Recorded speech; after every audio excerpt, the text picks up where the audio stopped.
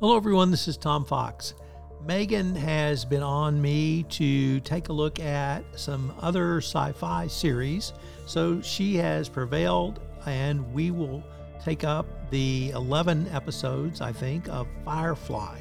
It's a little bit different than anything we've done before, certainly not MCU, Star Trek, Star Wars, or any of those classic science fiction shows. But we're going to give it a shot. It is Western in space, so I'm really excited to do this series with her. So today, Megan and I take up the episode Shindig. In this episode, Inara is hired by Atherton Wing, one of her regular clients, to accompany him to a formal dance, i.e. the Shindig.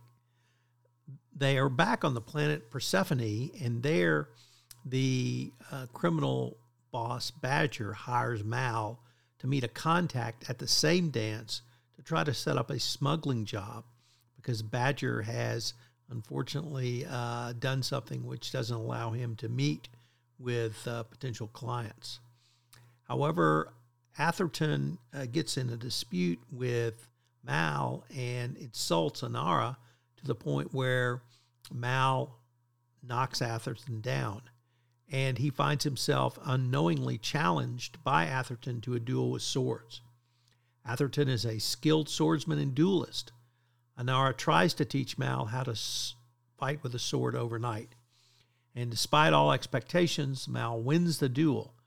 The contact he meets at the gala, who personally dislikes Atherton, agrees to hire the crew to smuggle cattle across the galaxy.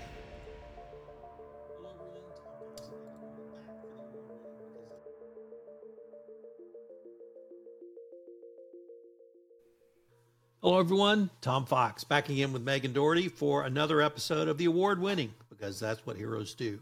Hopefully you now know we have taken a little bit of a different turn for this season as we are exploring the science fiction television show Firefly. Today, we're on episode 4, Shindig. What did you think of this one, Megan? Shindig is one of my favorite episodes of the season. I think it's so much fun. It does a lot of really establishing not just the practical realities of the universe that we're living in, but a lot more of the social elements. So we learn a lot of really interesting things about how higher versus lower class people are spending their time, where their values are, what institutions are in play, and some more great character building between some of the mains. So this is a really fun episode, in my opinion. What were your thoughts on it? I was a little confused as to why they were back in Persephone, because as I recall, that's where we started in episode 1, and maybe it was just routine, but I would like to know why they were back there. I have to start with Mal, because I was mildly bemused by the way he treated Kaylee early in the episode, where he laughed at her pointing a dress. Mean to his crew. But that paled beside him calling Inari a whore in the most demeaning way in the middle of the episode when she was actually trying to help him. And I don't know if it's your thoughts on earlier episodes, but I was incredibly offended by that. And I thought that was so far beyond the pale. This is a woman he is supposed to respect, if not have emotional feelings for. And to say that the way he did, Atherton, it was completely in character for him to do it, and it made sense to me. I saw no reason for him to say that and the way he did, and frankly, I was offended by it. Yeah, I think that whole kind of, I can see what the Joss Whedon or the creative team was trying to do. They're trying to demonstrate that Mal's this tough guy and he hates Inara's job but respects her as a person, and he's going to say terrible things, but God help anybody else who does. And it's like, okay, cute, but it's sloppy and it's lazy, aside from being offensive. And it's, yeah, it's unnecessary, but it's part of the canon, unfortunately. That is there. But yeah, I'm not a fan of it. Especially in the context of just how well regarded Inara is by literally everyone else. Mal's not making himself special by being a jerk. He's just being a jerk. And I almost felt like he was the big brother, because he said, I'm not going to let anybody call you that. Then he calls her that. I think he wants to be the boyfriend. I did too, but I have to suspect he is not worming his way into her heart with those sorts of comments. Yeah, I think there is like mutual attraction. I think it's in spite of Mal's personality rather than because of it. Your point about Inara's, her stature. Oh, did you see when she was introduced going into the ball as the companion? There's no more greater honor than how you are announced at the ball. Yeah, and her point, if other men there aren't with them, it's because they couldn't attract one. Not because, I love it. And the applications of people just desperate for her, even considering looking at their application. Yeah. Loved it. I loved it. Our old friend, or perhaps Mal's old friend, Badger, reappears. Badger! And Badger got one of the great tongue lashings I've seen in a long time near the end, but he sets up a scam, or at least some, scam, for Mal and crew to engage in. You want to tell us about what Badger has in mind, and why does he enlist Mal? I think Badger, my take from it was that had behaved badly enough that he could not get access to the people that he wanted to do business with, and he needed someone to represent him because he is maybe known too well as unsavory, or he angered the wrong people. So he contracts with Mal to go to the same ball that Inara and Atherton went with. Mal takes the opportunity to get Kaylee the dress that she wants, presumably as an apology for being so mean, because I think he did feel bad about that. And then Badger doesn't want anyone else to know what's going on here, so he's going on once Mal engages in a duel, which we should talk about next, but he doesn't want the rest of the crew to make themselves known in a rescue operation, so he comes to trap them on Serenity. And then River demonstrates for the first time that there's probably a lot more going on than most of the crew realizes in her mind, that she can be very valuable. Indeed she is, and that leads to the conflagration at the ball that I referenced. And first we have Inara and Atherton, and then of course we have Mal and Kaylee at the ball. There are lots of delicious scenes. We have some mean girl scenes at the ball. We get a hint also throughout this movie, slavery that's going on. And at the ball, I think they even mentioned how many slaves did it take to make that dress. So there's an undercurrent, societal undercurrent, that is not good here. I don't know if we'll see more about that later or not.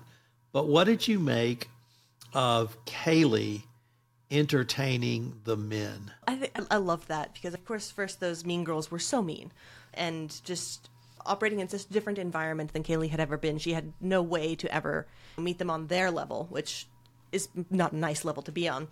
But then she's rescued by another guest who cannot abide useless people like mean girls. And then she starts just doing what she does best, talking about engineering, the ships that she loves. And presumably some of the other male guests who started dancing attendance upon her were more interested in that than whatever interesting topics of discussion fashionable young ladies would tend to bring up. So I thought I was happy to see it happen for Kaylee, so she could get the attention, so she could be the center of the crowd like that. I think it was a very meaningful moment for her. Don't love what they're saying about femininity in general. We'll let that one ride for now. This is a Joss Whedon film. It's 20 years ago, from the olden days. Do you remember girl power? The Spice Girls were still popular when this came out. Do you remember the insult Sir Warwick leveled on the mean girl? Oh, yes. A little more slut-shaming while we're at it. So it was it must have taken a dozen slaves a dozen days to get you into that outfit. But it'll take the space of a schoolboy's wink to get you out of it. I love that insult. That was just brilliant. Great insult. Sir Warwick. Though, I'm sorry. I'm just going to jump on that because interestingly, that implies that having unpaid consensual sex is worse than having paid consensual sex as an unmarried woman. Because Inara did not get spoken to in that way. I thought he was just saying you'll sleep with anybody. Inara has standards. Also, fair point. You have to be vetted and you have to be on the list beyond your winning personality. What did you think of Sir Warwick?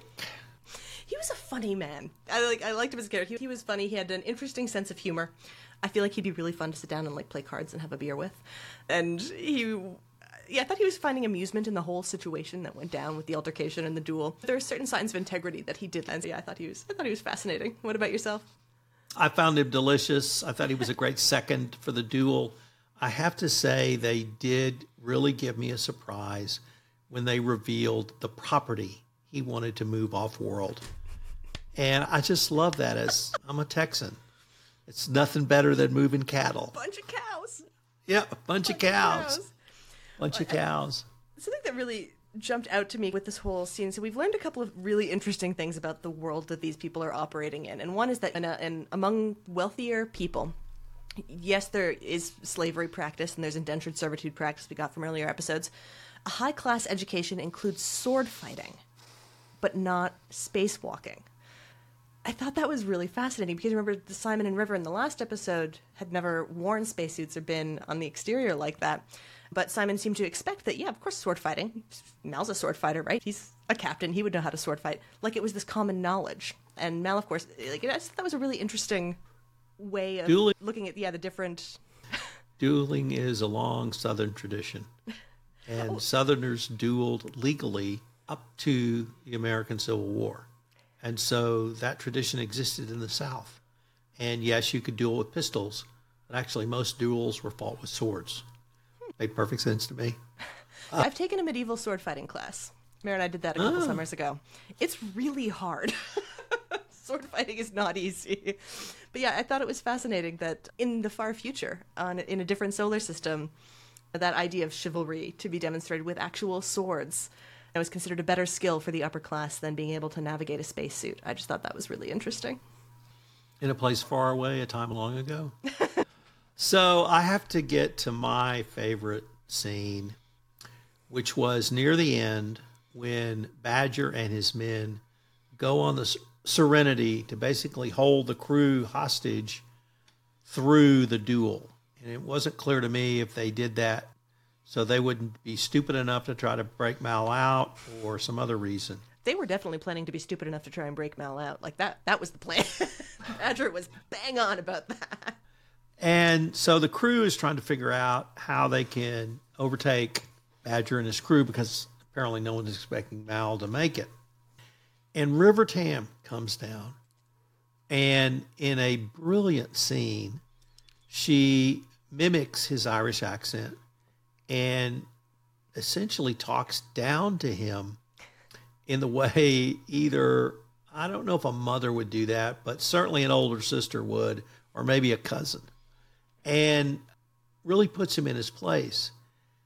And I thought the acting, I don't know the actress who plays River, but I thought her acting, and this was 30 seconds, 60 seconds, it was just fabulous. And the dialogue was fabulous.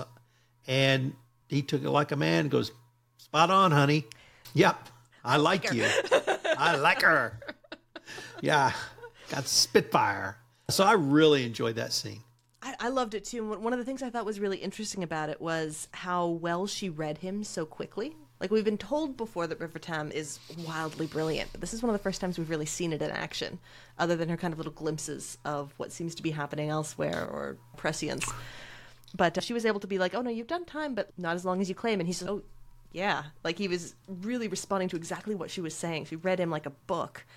And I think the way they ended that particular scene was even better, because immediately before River had come down and started giving Badger what for, they'd been talking about how useful it would be to have a diversion to get themselves out of the situation. And as soon as she leaves, Jane says in one of his best lines, that was exactly the type of diversion we could have used.